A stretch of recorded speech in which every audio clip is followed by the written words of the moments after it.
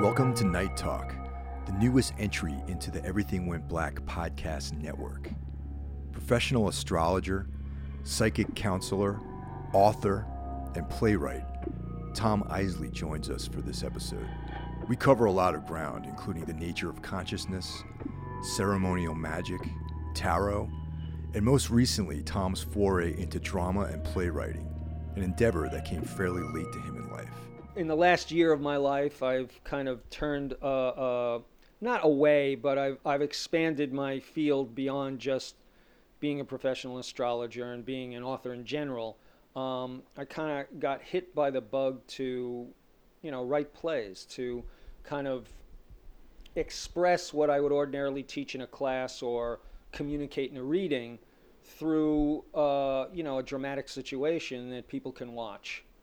And I just figured that perhaps I could get the message, my insights to more people that way, rather than just, working one-on-one or, doing it in front of 10 people for a class. You've written and published several books, and, I've read a couple of them. And you have Mr. Saturn, which is the only play that I'm aware of that you've done, okay? Uh-huh. So now, in general, what's the difference in the process between writing a play and writing some of these other publications that you've done? Well, to tell you the truth, I'm still discovering that. I've come to the playwriting game rather late in my life. Mm-hmm. I'm competing against a lot of younger kids who have studied this in school, and the whole, my education in drama is classically oriented. I mean, I learned how to, I'm figuring out how to write plays by reading classic plays, mm-hmm. but the whole theater business now is transformed, where it's not necessarily about writing a play to get it performed. It's about, writing a play to get it in a contest, to get some kind of honorable mention, so you can build up a resume, and then you can get, a residency somewhere, and then you can work with a company. It's become this whole convoluted process. And there's people out there who actually have extensive resumes and have not had plays performed. So it's a little weird. And it's a numbers game. But you're definitely interested in the classic sense of writing a play and having actors act it out and all this sort of stuff. Well, when I do a reading, mm-hmm. it's a drama. Okay. And the last published book I had is titled Psychic Reading. Right. And I called it Two Dramatic Dialogues. I didn't really even commit to it, calling it a play. But it's, an Act 1 and Act 2. And Act 1 is a professional reader giving a reading to a young man. And Act 2 is he giving a reading to a young woman. And there's a vagary back and forth where this could be a couple that just broke up, and they just happen to see the same reader on different times. Right. Or this could be a very common theme in every breakup. And, essentially, they want to know something, and perhaps I can show them something, or the character of the reader can show them something. And, the playwright David Mamet said basically drama is somebody wants something, and the story is about how they get it. And these people want insight or understanding or to feel better about themselves, and they will joust with me for that. And I say joust because a lot of times they come in with good intentions, that they want to better themselves or be clearer about who they are, but then they will resist at every step of the way. So then it becomes incumbent upon me to have to tell them what they need to hear in a manner in which they can hear it. Yeah, see, that's something I always thought was kind of interesting, because I've had readings from you in mm-hmm. the past, and it's hard to hear certain things, and also when people in general, you have to remember there's like a wide variety of people out there that probably come and talk to you, and some people probably have this subjective idea about what they're going to get from the experience, and when it doesn't go exactly to plan, there's a bit of a conflict. Yeah. Yeah. Yeah. So that feeds into what you were saying about, Well, so I write plays from the perspective of somebody thinks something's going to happen and somebody else is going to illuminate them in some way. The second play I wrote that is out there floating around trying to find a home, Mr. Saturn, is based on the astrological phenomenon of Saturn return. It takes Saturn about 28 years to go all the way around the zodiac and come back to the place it was when you were born. Mm-hmm. So you'll get one approximately at the ages of 28, 56, and 84. And that really coincides with adulthood, menopause, and death. So the basic premise of the play is imagine the god Saturn comes and visits you on each of those return days to kind of discuss what's lacking in your life and what maybe you need to do. So, and it follows one character named Austin, and Act 1 is when he's 28, Mr. Saturn comes and visits him. And when he's 56, he's now a widower, and Mr. Saturn comes and visits him. And when he's 84, Mr. Saturn visits him for the last time and helps him cross over. And it's just following the life of a normal person as they age.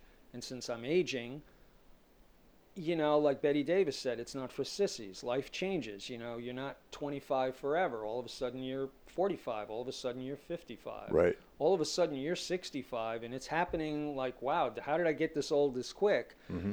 And you can still feel like you're not that old, but your body is telling you you are. So, you know, it's you're puffing walking up the stairs. Well, you didn't puff 5 years ago, you know, and not only the physical stuff, but the emotional stuff. You know, I have a favorite saying, I'm too old for this shit. Well, when does that really kick in? And you really are too old for this shit, and you won't buy into it anymore. The stress, the aggravation, the nonsense, the, you know, wanting something when you don't really need it, or believing something will make your life better when it's just your attitude that makes your life better. Now, Saturn, and correct me if I'm wrong, is sort of casts a very judgmental and sort of harsh eye on things in general. Yeah, well, Saturn is looked on by astrologers as the planet of structure. Saturn is the planet that restricts. Right. So, you know, Venus is love. If Saturn is in a hard aspect to Venus, it will restrict love. It will restrict sensitivity. It will restrict your openness with people. On the other hand, if Saturn is in good aspect to a planet, it can give you more discipline. It can give you more long-term strength. I played with it a little bit in Mr. Saturn in that the character of Mr. Saturn was modeled after Cary Grant. Oh, okay. So he appears in a tuxedo. He's very urbane. He's only stern when he needs to be. But ultimately, he's no BS. He often is witty and cracks jokes that are beyond the metal of who he's visiting.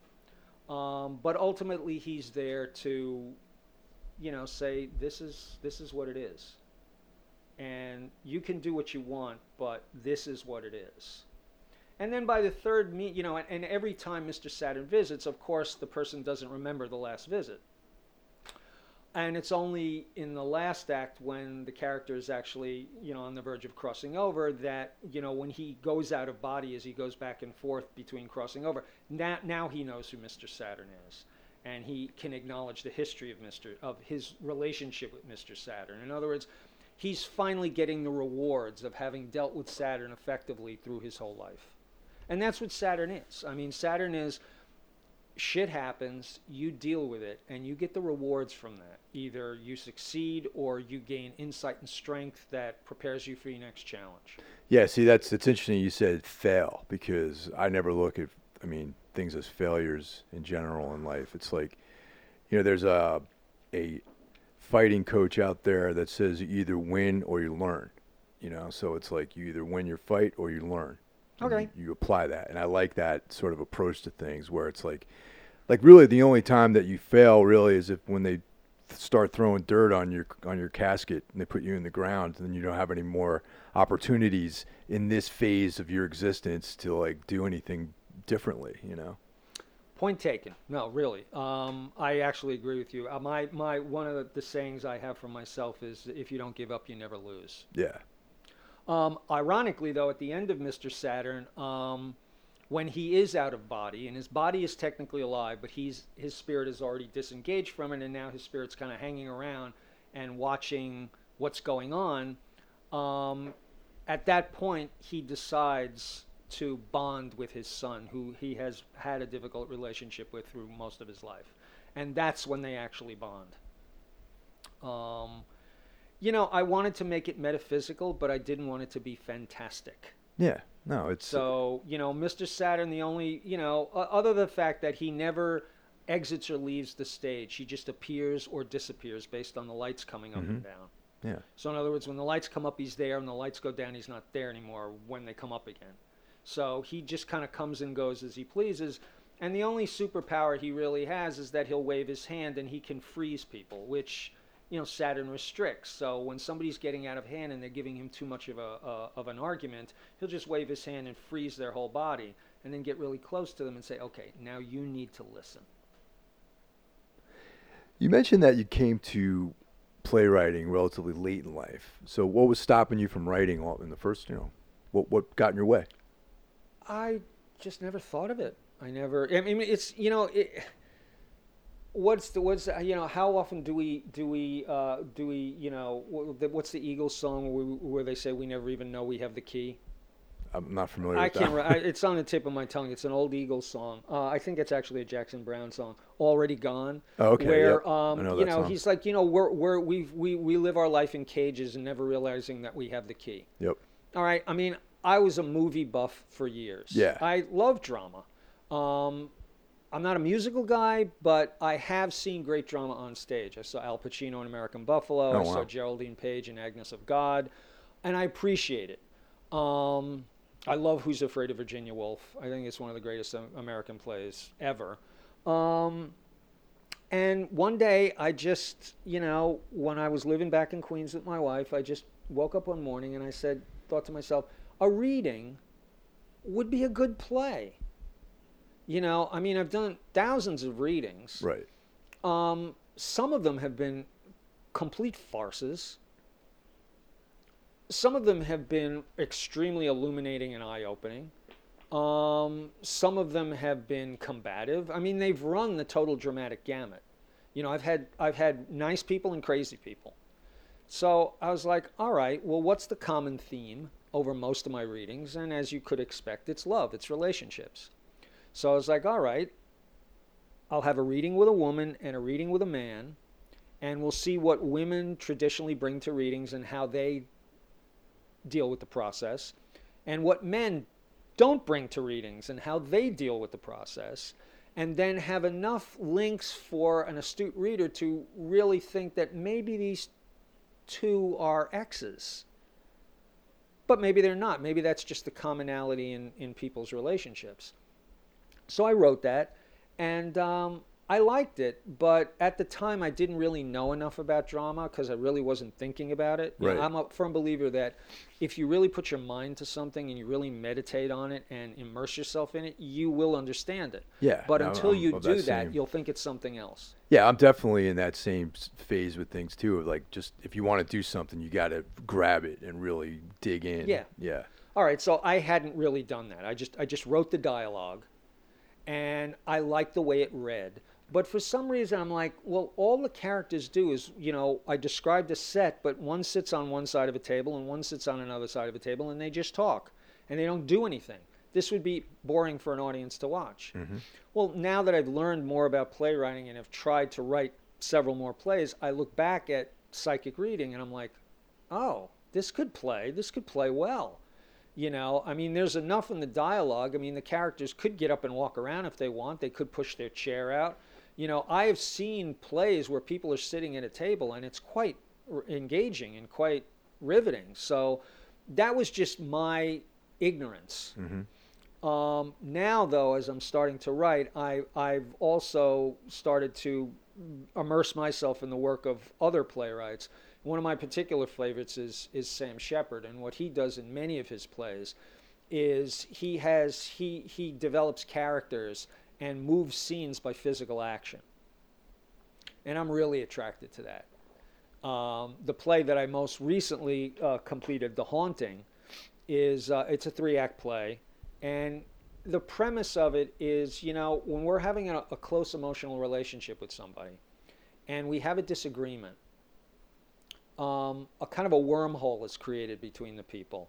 And inadvertently in the disagreement, your ghosts are going to come out, whatever they are. Your relationship with your parents, your relationship with exes. Mm-hmm. And at some point, you're not arguing with your partner anymore. You're arguing with your past. Oh, I can see that. And I can actually feel that's a true statement. Just by you saying that, I'm thinking back and I'm like, yeah, how many times have I gotten into arguments with people where there's this other tulpa out there that I'm actually arguing with, that it's not even the person. Exactly. Yeah. So the first act is them coming home from a pre-kana. They're a couple of days away from their marriage. They're living together. Mm-hmm. They come home from their pre-kana. It's, he's not a Catholic. She's a pretend Catholic because she's Puerto Rican. Her mother wants her to do this. So neither of them were into it. And they're just like, thank God that's over. And they come home and they crack open a bottle of wine. And, what starts out as a friendly, flirty conversation or an evening together between a couple, as the alcohol starts to flow, they start to get in a silly disagreement. And that silly disagreement escalates as the alcohol escalates, until finally they get really pissed off at each other for a really stupid reason. And as the energy is escalating, these two figures come onto the stage. I describe them as hooded figures. And they just come into the shadows in the corner of the set, and the characters are not aware of them. By the time they get to the second act, the argument gets physical. Oh. She gets loud. He throws a wine glass. Now this activates these two hooded figures, and they start doing Tai Chi forms in the corner. And then when it gets to the point where they have an absolute blow up and he goes in the bedroom and slams the door shut and she's out there by herself, one of these demons is attracted to all this negative energy, and he comes up behind her and pulls his hood back, and it's this real demonic figure, and he just, smacks her across the back of the head, and now she starts arguing with him. And that's essentially revealed to be a male authoritarian figure in her life. Could be a father, could be an ex-lover. And then after him, the other demon, the other hooded figure, is a female. So then she deals with her. And then in scene 2, act 2, it's his turn. He comes out of the room. He's really pissed. She goes back. She goes into the room. Now he deals with his demons. Act 3 is they wake up the next morning in their apartment. And even though the apartment got trashed in Act 2, it looks exactly as it did at the beginning of the play. And now they have to figure out what really happened. What did we say to one another, and what did we think but not say to one another? How do we work this out? And the play began with her having a difficult phone conversation with her mother, and ends with her standing up to her mother for the first time in her life. There's a couple of interesting things here, and a lot of it has to do with perception, and what's real and what's illusion. Mm-hmm. And that is like the crux of something that I've been thinking about for quite a while. And in the last episode of this show, I had 2 paranormal investigators on, and we talked about perception and, EMF and the mind's eye and all these sorts of things.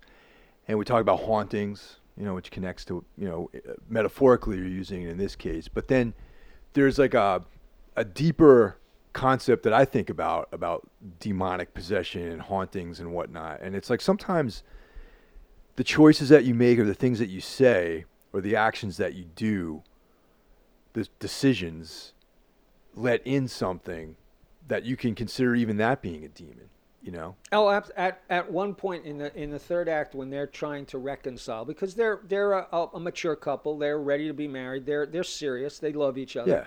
When they're trying to make sense of what they went through, because each of them went through a deeper and darker experience than the other person was aware of. Okay. And I've noticed this in myself. I mean, there's been times I've gotten in arguments with my wife, and I'm just in this place, and it's at some point, like, she may say to me, like, why are you so angry? And the reason I find I'm going to come up with has nothing to do with her. And it's like, whoa. Okay. So who is that? At one point in Act 3, he says, he said, did I scare you? Were you frightened? And she goes, well, not really. And then she says, no, when you threw the wine glass and broke it, I was a little nervous.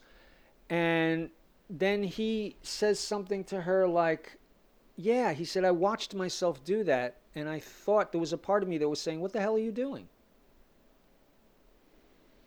And that's even before the demons get involved. It's just like something clicks. And if somebody shouts over you, it's like your mother shouting over you, or an older brother shouting over you, or a teacher or a coach that humiliated you shouting over you. And all of a sudden now the person you love in a frustrated place shouts over you, and you forget where you are in time and space, and a part of you gets transported somewhere else. And that is one of the bases of ritual magic. In other words, where does your mind go as opposed to where your body says it has to go? So that's why people believe that, certain things are impossible. No, they're not, because if we don't fully know our minds, then we don't fully know our reality. Yeah, see, that's, I've been studying this stuff, not diligently, but I would say a little bit more than just casually for the last several years, and explored some of the some of my own rituals and things, and creating some of the things that I have questions about is what you actually, your mind, quote unquote, mind's eye sees, and what's actually in your surroundings, and where does some of this imagery come from? Because when we were speaking with the paranormal investigators, they were talking about the quote unquote mind's eye.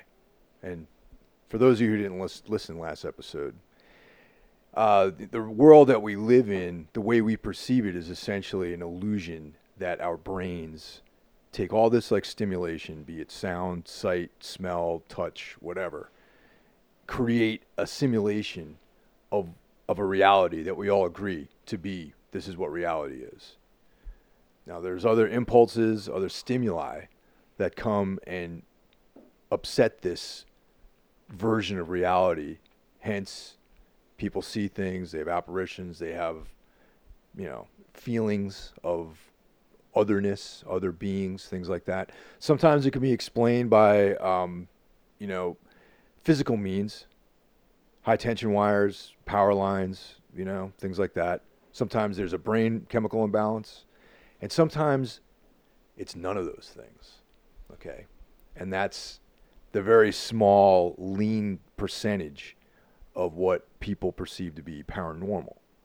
Now, by doing certain physical disciplines, or you push yourself in certain ways, you meditate, that you can, there's many ways to achieve a state where you actually do feel like you're getting information from other places. So now, that's what I want to discuss, really, is all right, that. Well, in Taoism, in the Asian perspective, consciousness is infinite. Mind is like an electrical plug in the wall of consciousness. In other words, your mind is tapping in to something greater than itself. Now, to be aware of what's greater than yourself is probably the hardest thing in the world, because it's beyond your conceptions. The essence of mind is the part of you that's been trained. It's like a box. It's your box, and you put your reality in it. Right. The idea is to get out of that box. But what we inadvertently do when we try to get out of that box is just get into a slightly bigger box. Yes. Okay? So we really don't know what our mind is. Okay? A neurosurgeon cuts your head open, and there's this fleshy pulp in there. Exactly. And they'll say, that's your brain. But other evidence, other disciplines will show that when the physical body that supports that brain is dead, the thoughts that were in that brain continue to exist on some level. Arguably, we don't know what that is. Yeah. Okay? When you astral travel, you leave your body behind. Okay, so now there's some out there that might not know exactly what that term means. All right, astral travel is just being able to go to places remote in time and space from where you are and perceive what's going on there and bring that information back. Okay. The U.S. government had a remote viewing program in the intelligence wings of their military for many that's many actually years. well documented. There's a book called Men Who Stare at Goats, which was made into a fictionalized movie, but the book is actually more of like a document of what the government's actual studies that do that. Yes. Now, we're on a very slippery slope here. So give me a minute to try to differentiate some things, because I try to be clear. Exactly. If you perform ritual magic, or you try to meditate on tarot cards or tatwa cards, okay, you will go to a place called the astral plane. Okay, the Kabbalists refer to that as the world of mind. It's called the foundation. And then Malkut, which would be the kingdom, is the physical world we live in. Yeah. Okay, so in your mind, there are places you can go that are essentially alternate realities. They're not limited inside your head, because people over generations studying the same spiritual discipline will go to those same places. And it's part of initiation, it's part of learning. So you will travel to this level of reality, and then you will go to the next level of reality, and the gatekeeper will be there, and you will have the key that you recite to the gatekeeper, and they will let you into that reality. And even though all of this is essentially mental and imaginary travel, it speaks to a non-ordinary reality that can be shared from generation to generation. It has a continuity. Well, the one connection I want to make to this, when we say mental, in reality, our reality is mental. Yes, it is. So it really is the same kind of thing. Good point. Let's use a different term. Let's just say our perceived reality. Yeah. Okay? Now, the average person walking on the street, and this is no dig against the average person. I mean, you know, we live in a world where practicality is our survival. So why do something if it's not practical to do it? Exactly. So, you know, somebody gets up in the morning, they go to work. There's no reason for them to think about the astral reality. There's enough problems for them to stay at their job, keep their health care, raise their kids, make their wife happy or their husband happy or whatever. But people who look to be more than human, it doesn't make them better or worse. They're just curious to want to be more than human. It's a different path. They will engage in these mental exercises, and it will help you be calmer and more balanced and more perceptive in your actual physical reality. Okay?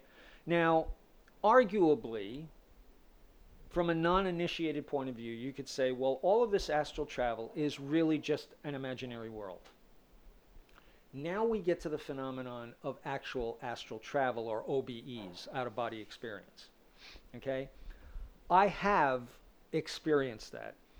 And you leave your body, and you fly through the wall, and you go over distance, and you go in somewhere else, and you watch what's happening. And then in the next day, if you tell those people you watched what they were doing, you will blow their mind. Now, what's the explanation of that? My body remained. I'm still in this mental place, whether I'm going to the 31st pathway on the Tree of Life or the 8th pathway on the Tree of Life, which is an astral reality, or I'm going 5 blocks down to, 79th Street or 80th Street, and I'm going in and watching someone have dinner with their friend. And then I can tell them that they were doing it. I can tell them the bottle of wine that they drank. Yeah. We live in a reality that is not easily explainable. These experiences are real. People have had them. And anybody that tries to prevent you from jumping out of the box and into space once you've had the experience, is the truly mad one, not you for having the experience. Yeah, in general, our society wants to keep everyone controlled, and that's why I think we have so many distractions in our lives as far as media and being compelled to buy things and all these other things. Now, on the other hand, where there is spiritual wisdom, there is also spiritual illusion. Okay. Now, right now, Neptune is transiting through the sign of Pisces. That's the sign it rules. Neptune was last in Pisces approximately 165 years ago. At that time, the spiritualist movement swept across Europe. Seances were big business. Tarot cards became public knowledge. And if you look at the time we're going in now, or the time we're in now, you can go on Instagram and find 1,000 tarot readers. Oh, yeah. You can go online and find all kinds of people that will claim all kinds of stuff to you. Are many of them charlatans? Yes. Are some of them the real deal? Yes. But the age of Neptune is about our illusions and breaking out of them. Now, sometimes people think breaking out of their illusion into a bigger illusion is some kind of epiphany. It's not. So if you go from worshiping the material world to studying under some guru who claims to be channeling the Archangel Michael and has you doing really nonsensical stuff on faith, then you have just went from one illusion to the other. Yeah. You bring up the Archangel Michael quite a bit in our conversation. It's a very common. If I had a nickel for every person that claims to be channeling the Archangel Michael, which, on one level, on a mundane level, you could say, well, the Archangel Michael can't be in that many places at the same time. But on the other hand, if he truly is the Archangel Michael, he can be everywhere at once. But the information is not determined by the messenger, it's determined by the receiver. In other words, I could have the late Edward Albee come back from the grave and teach me how to write a play. But if I write a shit play, it's not his fault. Yeah, it's the way you've interpreted. It's whatever. The way, it's my level of talent, yeah. My level of insight. It has a whole bunch of things. So if the Archangel Michael, why should I think the Archangel Michael doesn't exist? I've seen enough stuff in my life to believe anything exists. Okay? On the other hand, I have heard people who supposedly channel these kind of entities speak in utter gobbledygook and nonsense. Well, that's got nothing to do with the Archangel Michael. And this is now the age of Neptune. So is it the Archangel Michael you're talking to, or is it the Archangel Michael you'd like to be talking to? Well, that also brings up another point is, entities. And I'm going to use an example of a film I saw once called The Fourth Kind. Okay. It's a sci-fi horror style film. I think I've seen it. You might have seen it. Describe it more. I might have seen it. All right. It has that actress in it whose name I can't remember. I think she's Russian. She's a very attractive lady. She's in those Resident Evil films too. It has to do with like a town that's up in some remote part of Alaska where people are claiming to have seen what they're calling owls. Okay, giant owls looking in their windows. And there's an interesting thing they do where they have like. I've seen this. Yeah, they're purporting that this film is like a combination of documentary footage and then dramatizations. I've seen this. Yeah, I'm not remember. It's coming back to me. I've seen this. The owl thing. Yeah, I've seen this. So they're hypnotizing these people, and then there's a moment when one guy realizes that it's not an owl that he's actually seeing. Yes. That it's some other type of. I'm going to call it an alien. Okay, Mm-hmm. and he freaks out, and it's this huge traumatic experience for him because his brain can only describe it in a certain way. Okay, now. In my limited occult studies that I've done, there's many different names. There's all these different incarnations of things, of beings and whatnot. And then there's also another arm to my interest, which has to do with, aliens and interstellar beings and things like that.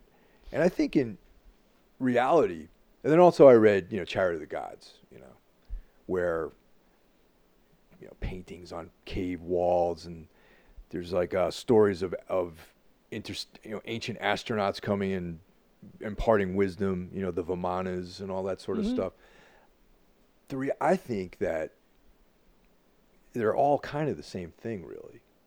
Just my own hypothesis about these things. The Taoists would agree with you. Consciousness is consciousness. Yeah. Its different expressions are not the one. Yeah. And, there's the one and the many and the many and the one. So if you believe in a unified reality, there is only one consciousness. There's just many facets of it. Like, your brain can have a lot of ideas, but it's still your brain. Absolutely. I mean, we can, in a mundane way, you can explain it like that. Yeah. In terms of the whole alien phenomenon, I have worked with alien abductees, not for a long time, though, and I have resisted an abduction myself. Okay. Abductions are not necessarily what people think they are. Okay. On one level, well, we've been talking for the last little while, and one of the points I made was, the difference between actual astral travel and actual out-of-body experience. Right. And they both go to a reality. Okay. Let's be clear about that. Yeah. They're different sorts of realities, but they're both realities. And I think if you follow a spiritual path, or you follow a theoretical scientific path, you're going to come to the same conclusion. Reality is a multifaceted affair. It is not a two-dimensional or even limited three-dimensional affair. It's layered, it's subtle, it's everywhere, it's everything. So the abduction that I resisted, I was asleep in my apartment. Right. At the time, my dog was alive. She's laying in the bed with me. I'm sleeping. And I thought I was dreaming. Very lucid dream, very tactile dream, but yet I knew I wasn't awake. And my apartment filled with this orange glow. And I sat up in bed, but when I looked back, my body was still lying down, but I was sitting up. Okay. And this orange glow got more intense, and within it, I could see 3 black silhouettes of figures. And they were speaking telepathically. I could hear them telepathically, but there was no noise in the apartment. And they were speaking about me. And I didn't know exactly what they were saying, but I knew they were speaking about me, and I knew they were speaking about me in a very objective sense, like you would speak about a nice piece of chicken on the grill. And all of a sudden, I got this inkling like these things were going to do something to me that I didn't want done. Right. And I said to them, get out of my apartment. And they just acted like I didn't say or do anything. Like wow. I was just this objective thing that they were looking at, and they were just deciding what they were going to do with it next. And then I got really angry, and I opened my mouth, and these flames came out of my mouth, like a flamethrower. And if you've ever seen a flamethrower, it's really intense. And it singed the entire bubble around them, and that got their attention. All of a sudden, they all like pricked up a little bit, and they started looking at each other, and now I knew they were talking to each other like, this was not planned. What is going on here? Yeah. And I just kept yelling and shooting the flames at them, and then eventually they just withdrew, and the orange glow started to go away, and then they just disappeared through the ceiling of the room. Now, I turn around, I'm sitting up and still looking at myself laying down in the bed. And I look at my dog, and my dog is sound asleep. Right.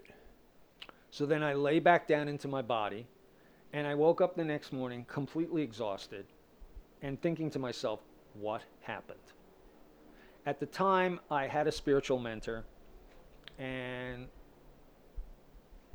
I went to the school, and I'm telling him about this.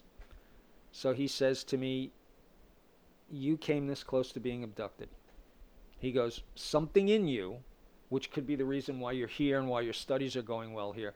There's something in you that is very familiar, and in this lifetime you can draw on things from other times, and you were able to resist that.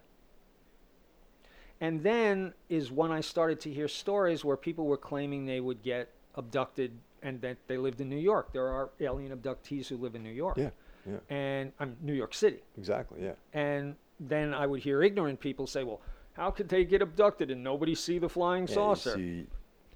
Abduction is sometimes a three-dimensional tactile reality experience, and sometimes it is an dream time, astral time experience.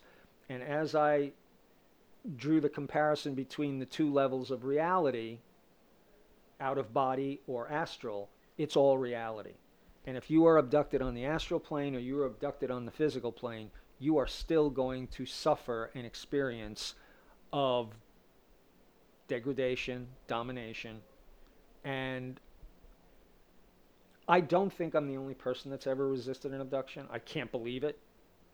I mean, what would make me so special? Yeah. And the abductees that I have worked with have, a lot of them have a very common factor within them. If you press them, they ultimately feel helpless. In other words, I can't do anything about this. You know, it's like on a more mundane level, it could be like a woman who's being abused by her spouse. Okay. I can't leave him. Wherever I go, he'll find me. I can't get away from him. He's all powerful. And really severe abuse victims have that kind of mentality. And it's not true necessarily, but it's what's true for them. Exactly, yeah.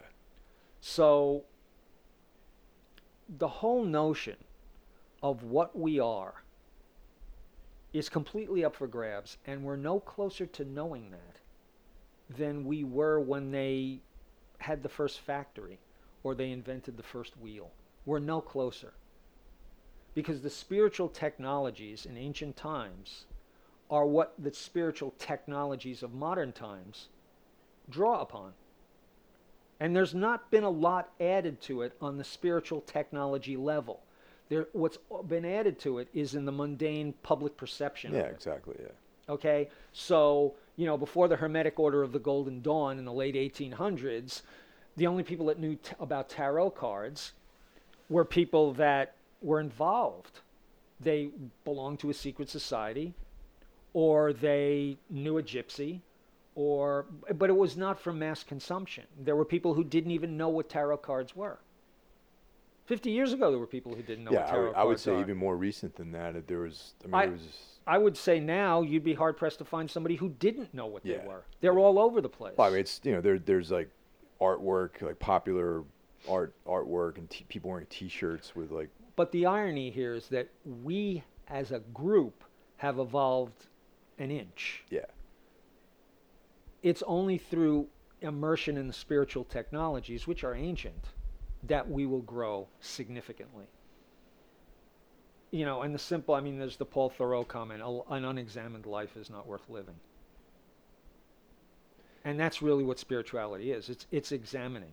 It's examining who I am. And you'll never fully figure that out, but you will figure a lot out on the way there. Real quick about the flying saucers is that I don't believe that if there's an alien race out there that is capable of doing these technological feats, that they're going to come here in a flying saucer. They'll come here in what they come here in. I think that it's going to be through like like an astral projection to go intergalactic distances with their consciousness. I think the body is not going to come. It's going to be the consciousness that gets projected. Yes. Okay. Are you familiar at all with the Montauk books, the Montauk Project books? Yeah. Oh, yeah. Okay. Way back when, I knew Preston Nichols and Peter Moon. Mm-hmm. Peter Moon's the journalist. Preston Nichols was the guy who had the experiences. Right. And I remember going to visit him at his house in Cairo, New York with a friend, which was a whole trip in and of itself. He's quite an eccentric character. but there were two things that I remember from the visit. The first was him claiming to have seen the Roswell vehicle Right. in a hangar somewhere underground and somewhere in the southern United States. And Okay. he was brought there, and they wanted him to look at it because he had the expertise. And he said that, when he went in the cockpit, and he was an electrical engineer, there were no controls.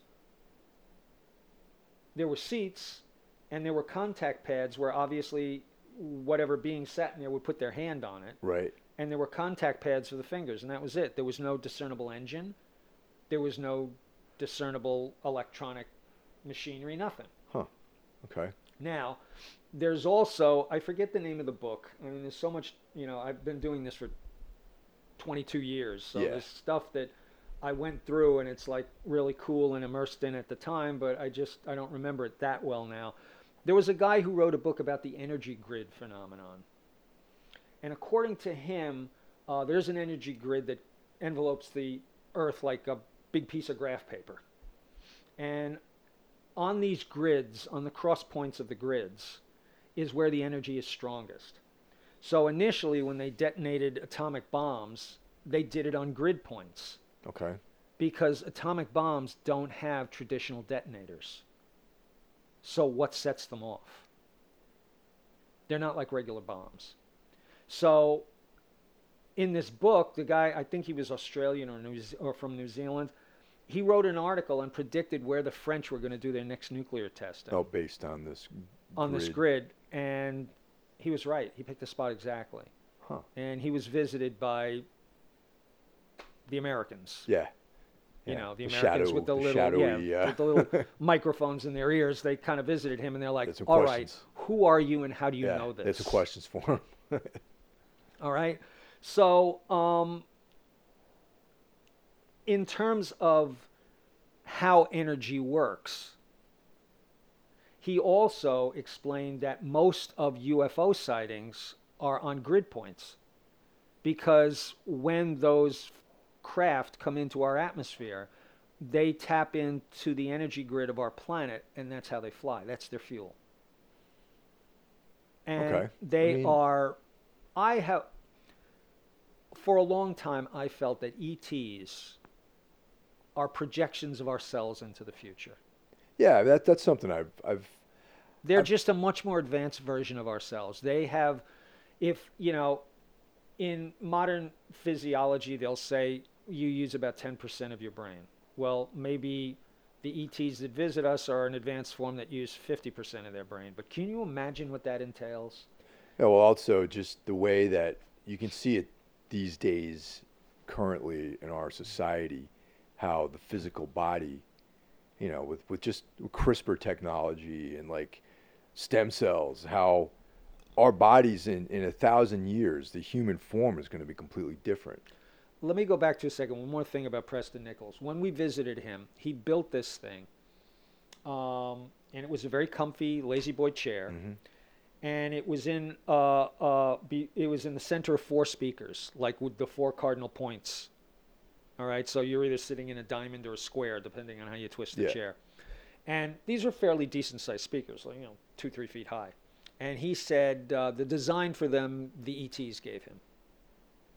So he says, you sit in this chair, you choose a piece of music, and you will have an experience like you've never had before. And I'm not talking about listening to good, clear music. So he said, pick a piece of music. So I said, Kyrie Eleison by the Electric Prunes.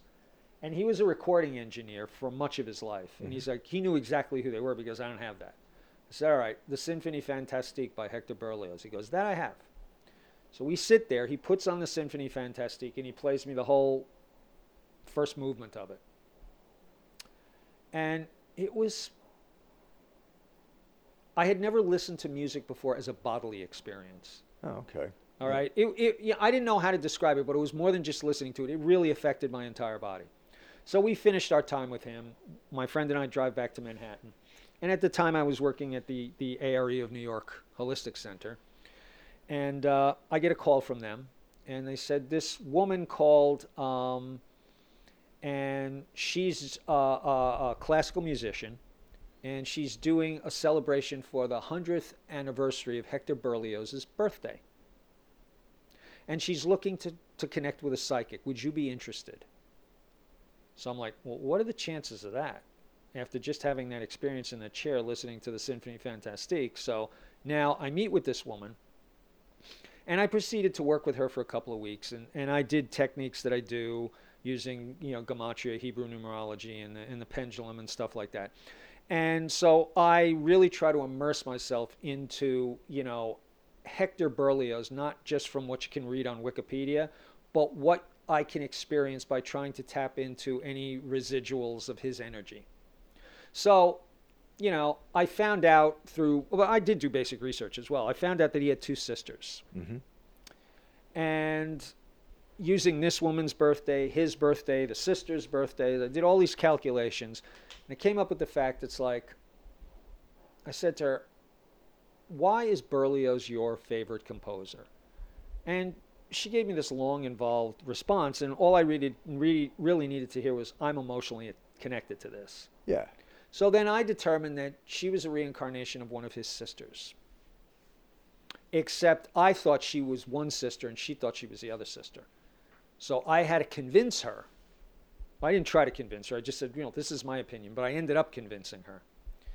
And so she was so enamored of this whole process that she's like, I want you to speak at the memorial concert we're going to have at Joe's Pub. Wow. So at the time, all of these famous people in the classical music world show up at Joe's Pub, and they did selections of Berlioz. And of course, everyone was there to see the music. And originally, I was going to speak for 15 minutes in the intermission, but then they were waiting for this really big star to come. Then it went down to 7 minutes, then 8 minutes. Then at one point, somebody says to me, you got 3 minutes. Go up there and say something while we're changing the set. And of course, I go up there. Now everybody's going to the bathroom, and they all want drinks. Exactly. So I just yelled. It was like, hey! And all of a sudden, everybody looked at me, and I said, if you could just give me 3 minutes, I promise I won't go over that, but you may want to hear this. So I gave them the abbreviated version of everything that I did and whatever. And this one guy started laughing at me. I forget what I said to him, but everybody started laughing at him.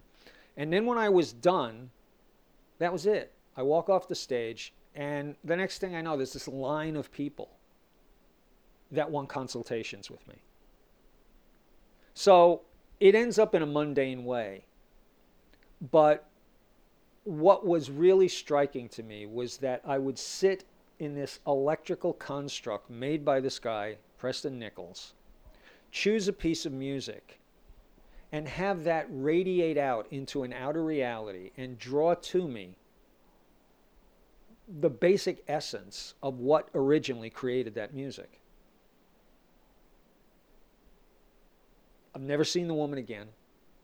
Never been to Joe's Pub again. But it's been experiences like that all through my life. And hopefully as I'm getting older, I'm a little more eloquent and a little more clear about explaining them. But what I have ultimately learned is anybody who claims to be able to explain a reality to you is a fool. That's how I feel these days. They are. I don't care where they have their PhD from or what they think they know. They may be the ace of base for making a nuclear warhead. Yeah. They may be Silicon Valley enfant terrible to make a great computer. But they can't tell you what they are, what their consciousness is, or how any of this relates in a grander way than what their limitations are. Yeah, I mean, that's essentially what I've come to, is that, there's like this hubris that man has about being able to explain things. And I think that it's how we feel comfortable. Yeah, it keeps the darkness away. Exactly, it keeps the darkness away. Because when you start thinking about some of these concepts that you can't describe, you can't explain them, you don't have a a concept that you can pull out of a book. So, oh yeah, this is like theorem number whatever to explain this phenomenon. You become uncomfortable. Well, when the 20th century mystic Gurdjieff wrote his masterpiece, Beelzebub's Tales, to his grandson, he created all these extremely long phonetic names for things that are very hard to pronounce. And it takes a lot of work to be able to figure out what is actually relating, what's the concept that's associated with this name. And the reason he did that is because he wanted to intentionally, mix your consciousness up, like breaking pool balls at the beginning of a game, to create more shots. Because as you're configured by your traditional education, there's only so many shots that are available to you. And based on that, you hit this ball, it goes directly into that hole. When you break a different way, maybe all of a sudden you see a shot that's a deflect here, a nudge there, and now you can get that ball in when you never thought it was possible to do that. Yeah. And even using the analogy of pool, it's like you've seen, everyone's seen these amazing shots that people do that look impossible. And it's just because they have this penchant because they've allowed themselves to see the different angles that are existing out there, or through practice or some form of meditation, or, like I said, practice is a form of meditation, training yourself to do certain things. They can connect these different angles to achieve these goals. Did you ever see the movie Field of Dreams? Yes, I did. One of my favorite movies, because I think it has considerably more metaphysical depth than a lot of people give it credit for.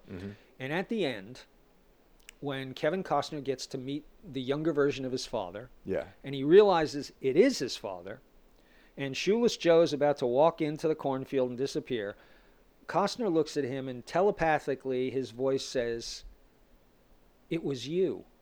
Like, you brought my father." And Joe just stops, played by Ray Liotta, before he walks into the corner. He just thinks back, "No, it was you." That's the moment. I think that's one of the great moments in cinematic history, because it speaks to more truly to what the nature of consciousness is. When I first started studying on this path, people would have synchronicities in their lives, meaningful coincidences that seemed like, wow, what are the chances of that happening? And they would say, this is the universe speaking to me. This is God, quote unquote, speaking to me. It's like, no, this is you showing yourself what you're capable of. And until you understand that, synchronicities are going to freak you out. But once you understand it's you, then you realize, oh my God, if I can do that, what can't I do?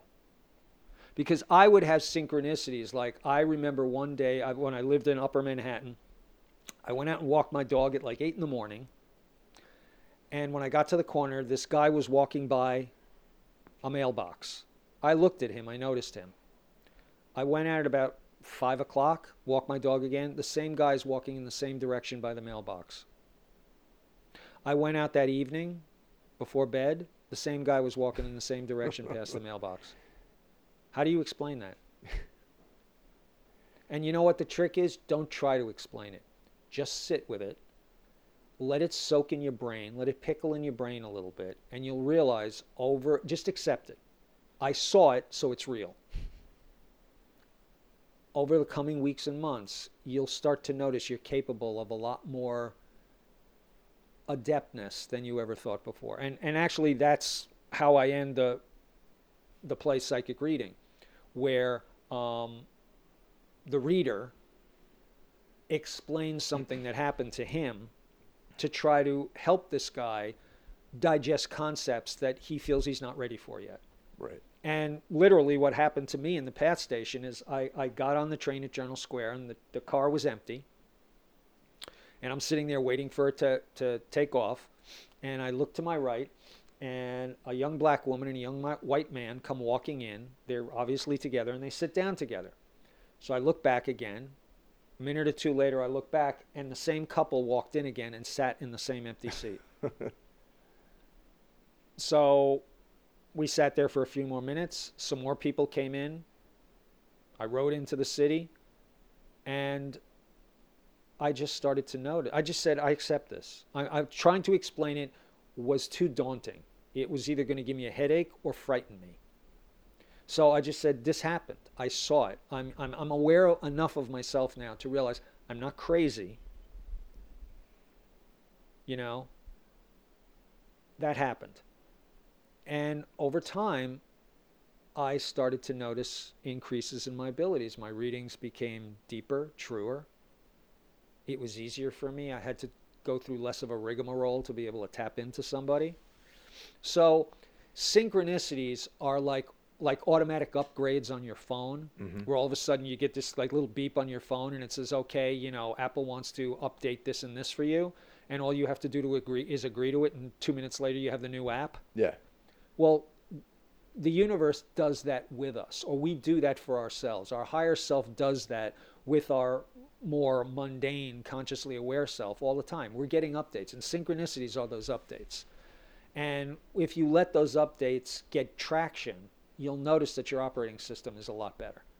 So, you know, it's no accident that ETs have technology, according to Preston Nichols, that doesn't need mechanics. It just needs a mind. It just needs a mind and the ability to use that mind over matter, literally.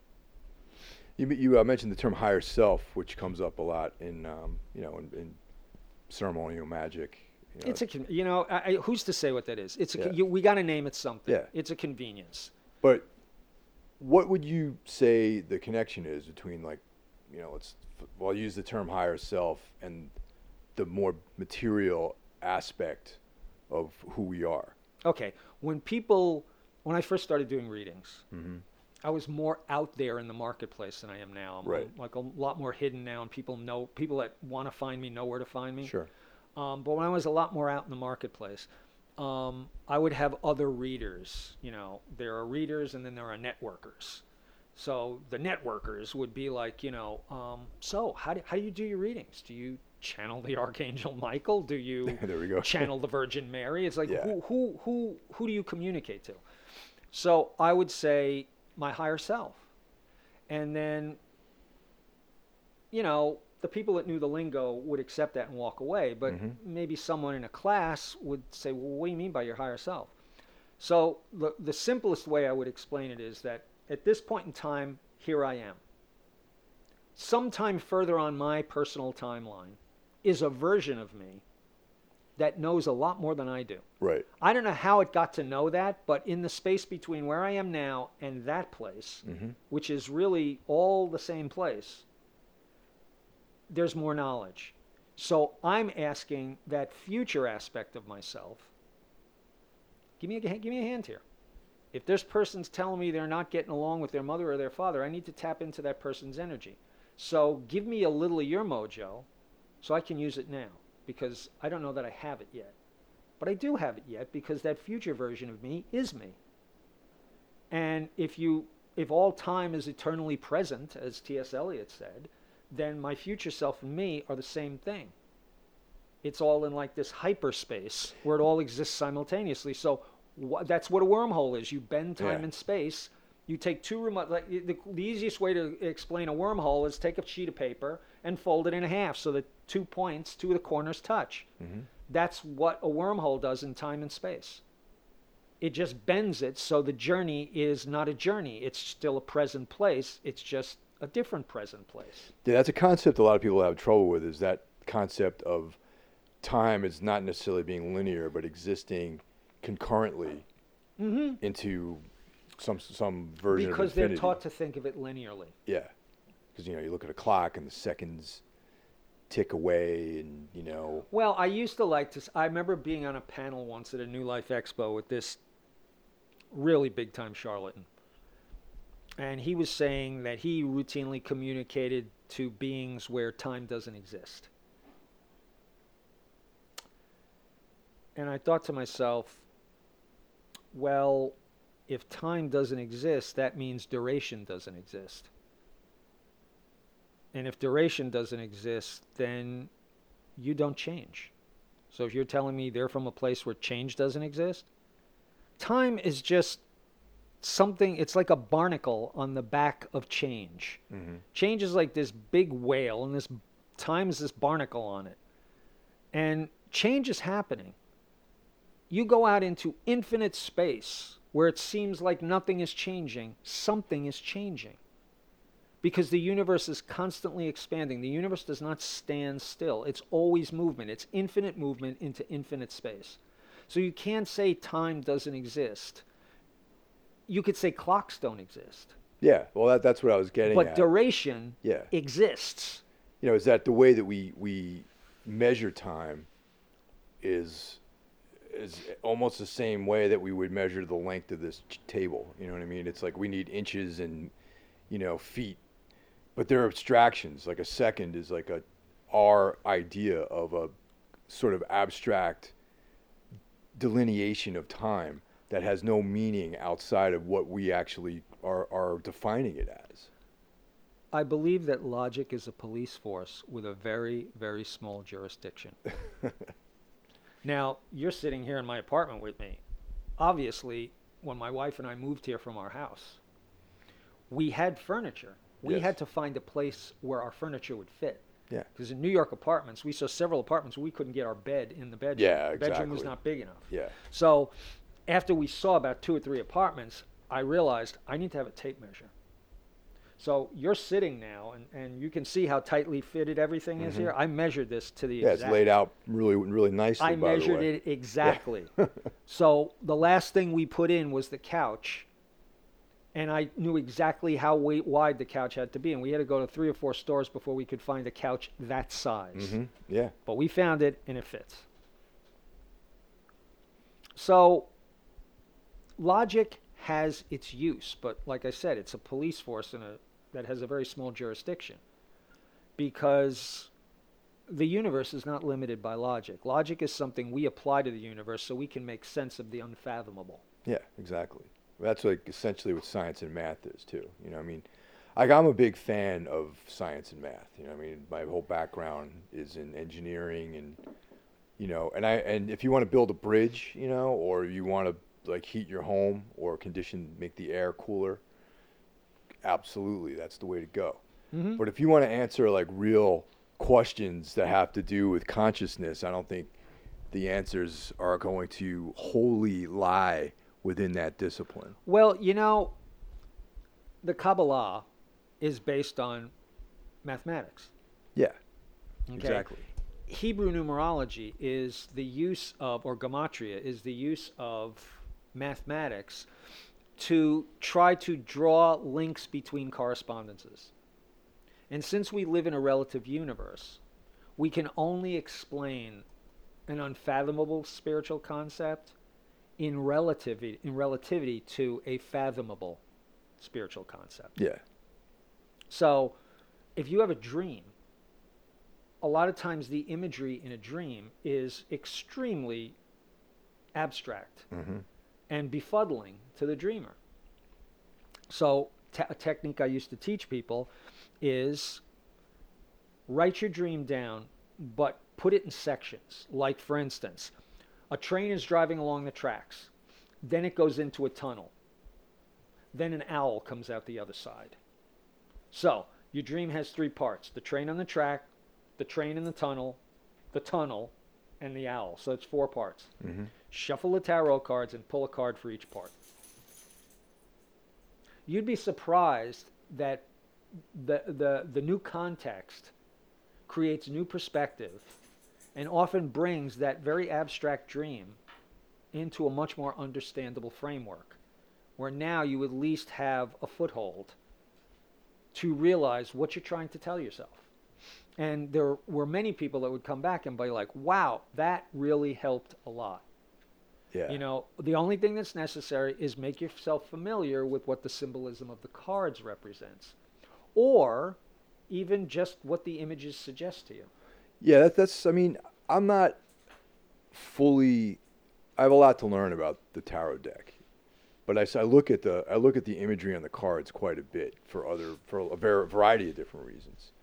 It's a remarkable construct. Yeah, like I couldn't really tell you much about the different arcana in the deck or anything. I'm still learning all that sort of stuff. Well, it's Jung's whole concept of human archetypes. He got from the tarot. Mm-hmm. He didn't apply it to the tarot. He didn't Right. give it to the tarot.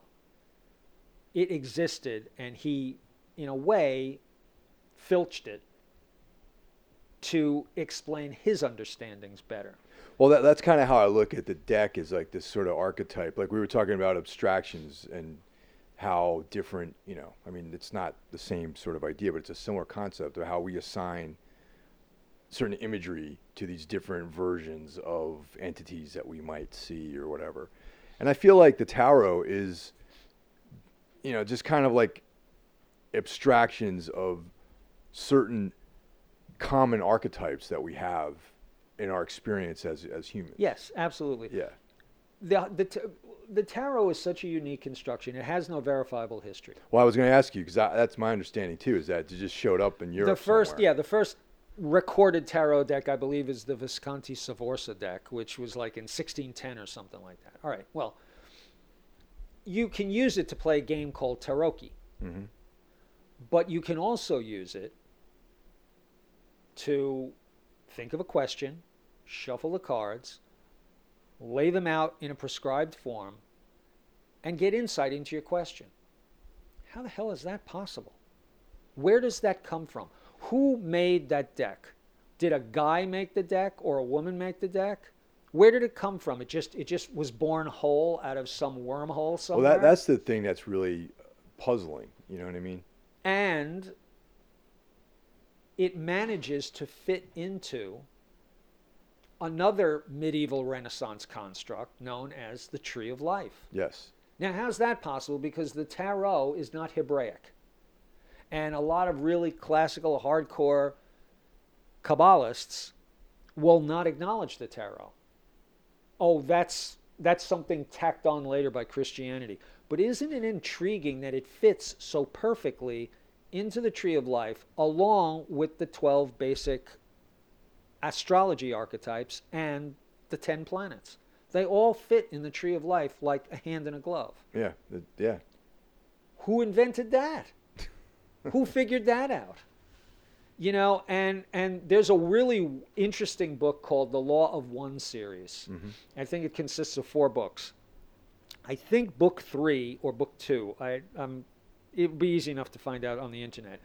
One of the books is about the tarot archetypes and how they originated in ancient Egypt, and they were given to the ancient Egyptians by off-planet entities. Saying, listen, Okay.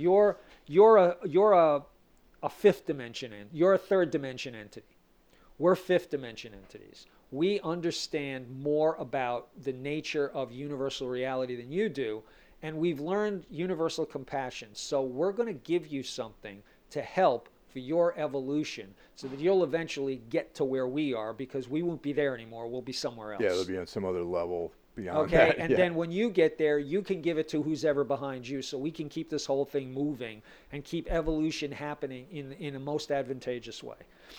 And it's written from the point of view, the people who wrote the Law of One books were a team of 3. There was a psychic who went into a trance, much like the late Edgar Cayce did, and a scribe who wrote down everything they said. Mm-hmm. And then a magician who created the environment and monitored it to make sure that no other intelligences besides what they wanted to communicate to would come in.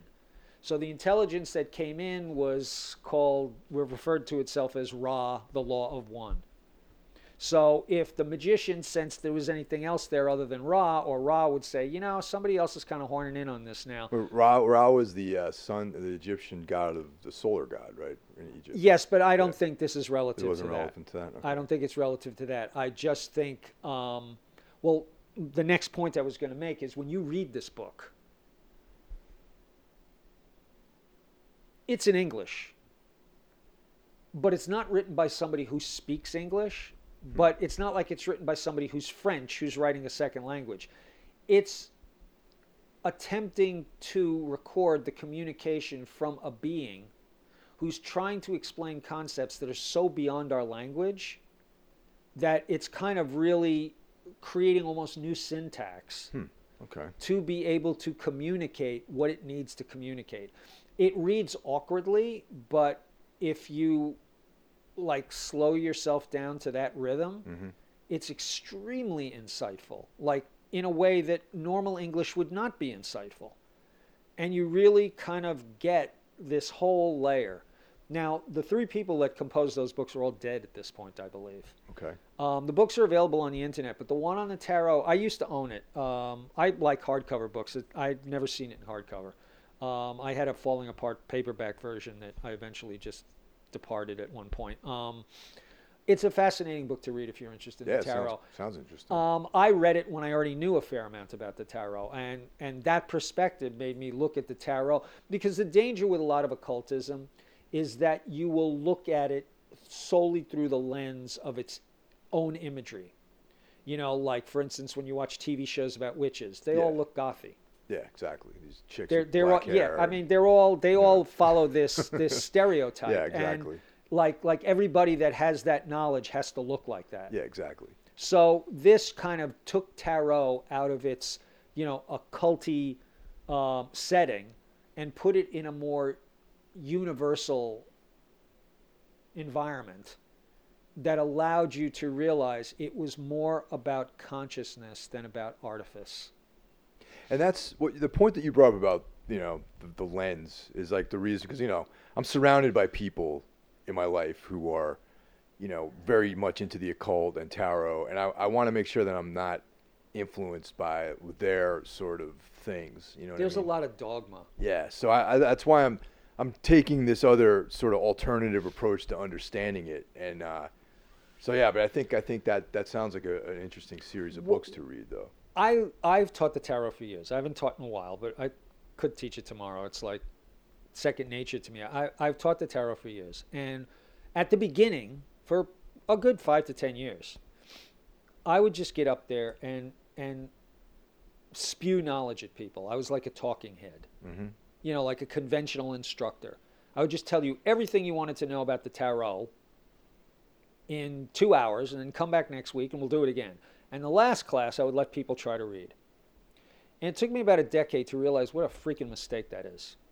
When I teach now, I do a 1-hour introduction to the tarot. And it's mostly about the tarot as a tool for consciousness and how it relates generally to Kabbalah and generally to spirituality. And what you're looking to do, or what you should be looking to do when you work with it. At that point, I say to everyone, take out your decks, you're going to do a reading. So an hour into the first class, I pair people up. I say, I don't care if you know about the tarot or you don't know about the tarot. You ask the other person to think of a question.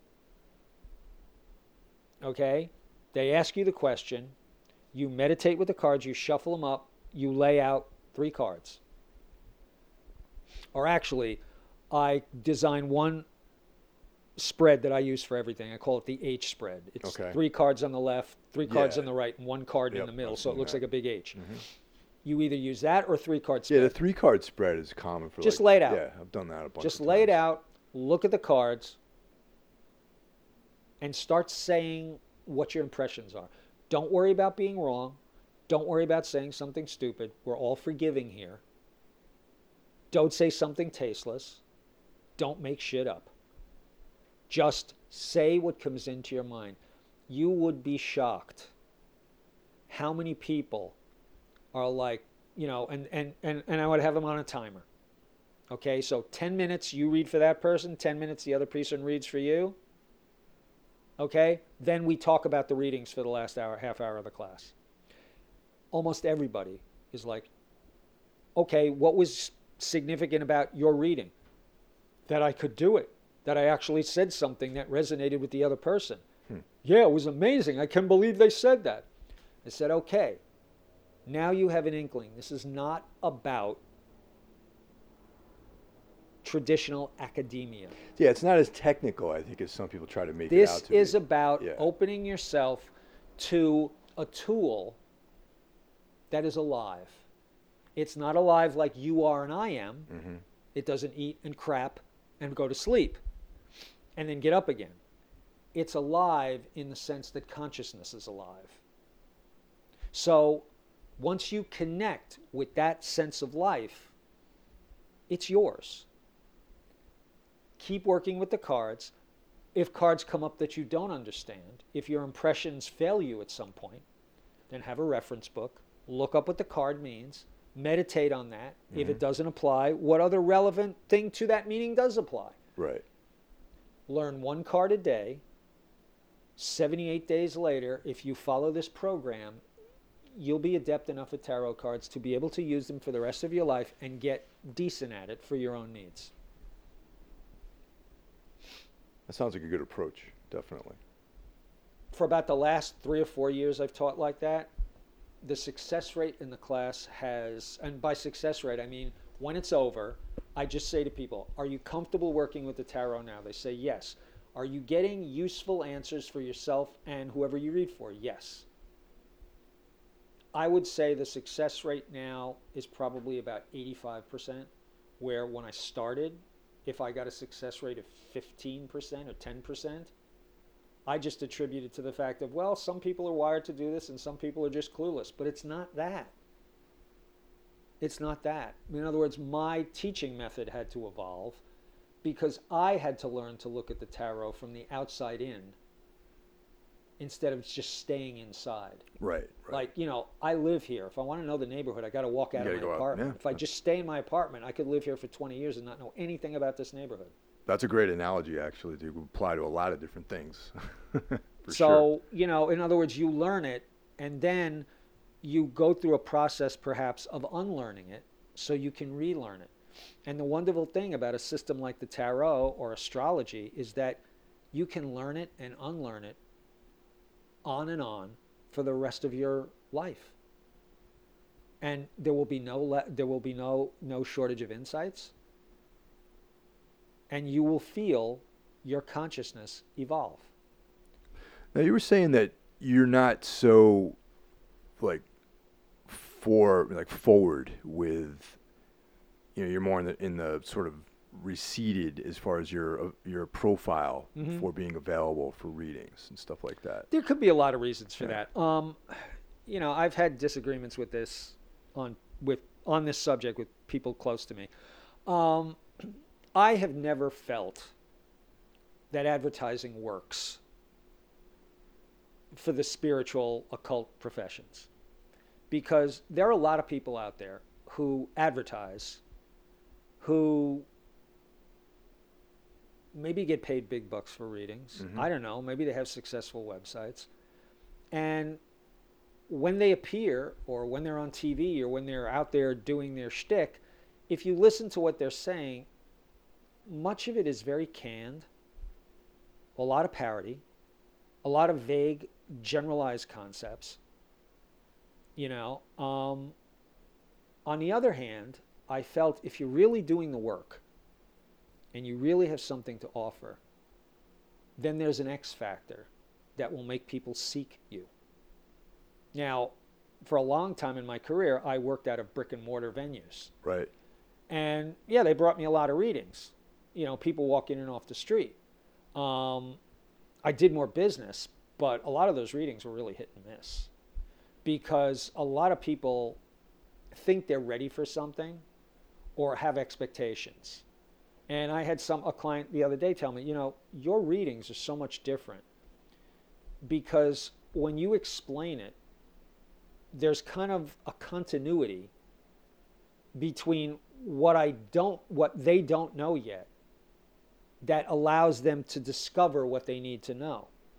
So okay. It kind of comes as more a flower of wisdom growing within them, rather than me pulling stuff out of my ass and saying things to them where they're like, what does that mean? And what I learned is that people that come in with high new agey expectations find the kind of nuts and bolts readings I give as, well, what I will get from people like that is they'll say, I knew that already.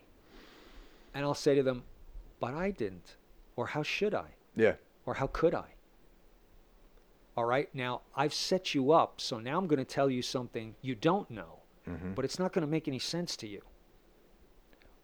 But it will make sense shortly. Now, I wouldn't say that to them, but I would have people come back to me and say, man, you know, some of the stuff you said to me, I walked out going, what is he talking about? And then like a couple of days later or a week later, it was like all of a sudden it was like, oh my God, that's exactly what he was talking about. People have to have patience, you know, which is something that most people seem to lack. Well, it's a process, you know, and it's not show business. And ironically, when I first wrote Psychic Reading, somebody who read it said to me, how does it end? There's not an ending. And I'm like, well, I wrote them originally as documentaries of what readings are really like, and readings don't end. Yeah. The time just runs out. So in both of the readings in Psychic Reading that I've documented, and they're made up, you know, I'm not gonna put people's private business definitely. and publish people's private business, but you know, they're made up based on 20 years of reading and doing, you know, 8,000, 10,000 readings. Sure. So I could identify common themes and improvise. But in both readings, the reader tells them everything they need to know, appropriate to their evolution at that time. Some of it they can digest and some of it they can't. The lack of feeling there's an ending is that they walk out of there with some undigested stuff. That's what a reading really is. And if you think about it, that's what life really is. Yeah. Only art has artificial endings. That's true. Yeah, I mean, that's... And one thing I've noticed in terms of the modernists, whether it's art or drama or literature, the modernists brought us stories without endings. Stories with poignancy, intelligence, insight, depth, inspiration, teaching, evolutionary information, but they don't end. Or they end off-key. Or they end, like Eliot says in The Hollow Men, the world ends with a bang, with a whimper, not a bang. Or he says it the opposite way. The world doesn't end with a bang, it ends with a whimper.